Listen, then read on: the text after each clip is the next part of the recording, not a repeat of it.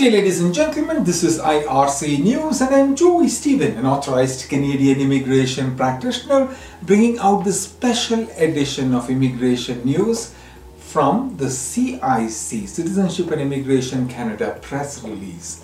This news was released by the Canadian government on the 11th of May 2023.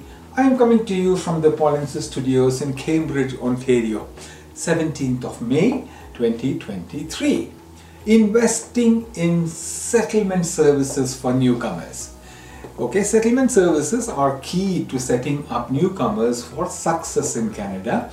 They provide newcomers with the information and support they need to make informed decisions about their new lives in Canada before and after they arrive, which helps them successfully transition into their communities and find work faster. Today, Marie-Frank Lamont, Parliamentary Secretary to the Minister of Immigration and Refugee Citizenship, announced 65 million in funding extensions to service provider organizations across the country to continue delivering important settlement services, including pre-arrival services, services for racialized newcomer, women and language training for newcomers in francophone minority communities. Okay, so you have language training also in French. As part of today's funding announcement, Parliamentary Secretary announced that YMCA of the National Capital Region will receive 1.2 million to continue delivering important pre-arrival services to new immigrants. This funding extension will continue to support service provider organizations to deliver services to newcomers before they arrive in Canada. The YMCA offers a broad range of services abroad which can be assessed online and in person.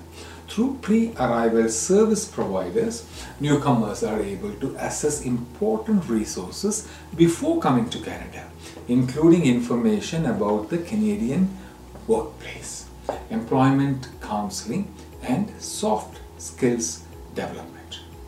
IRCC, Canada's pre-arrival service programs, maximizes the economic and social integration of newcomers by directly connecting clients with the information and services they need through a streamlined, easy to navigate process, encouraging newcomers to apply for recognition of their foreign credentials before they arrive, if needed, linking clients to federal and provincial settlement services in Canada.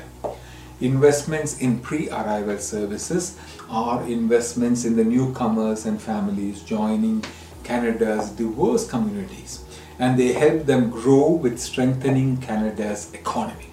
Further details on individual funding for service provider organizations will be announced in the coming weeks.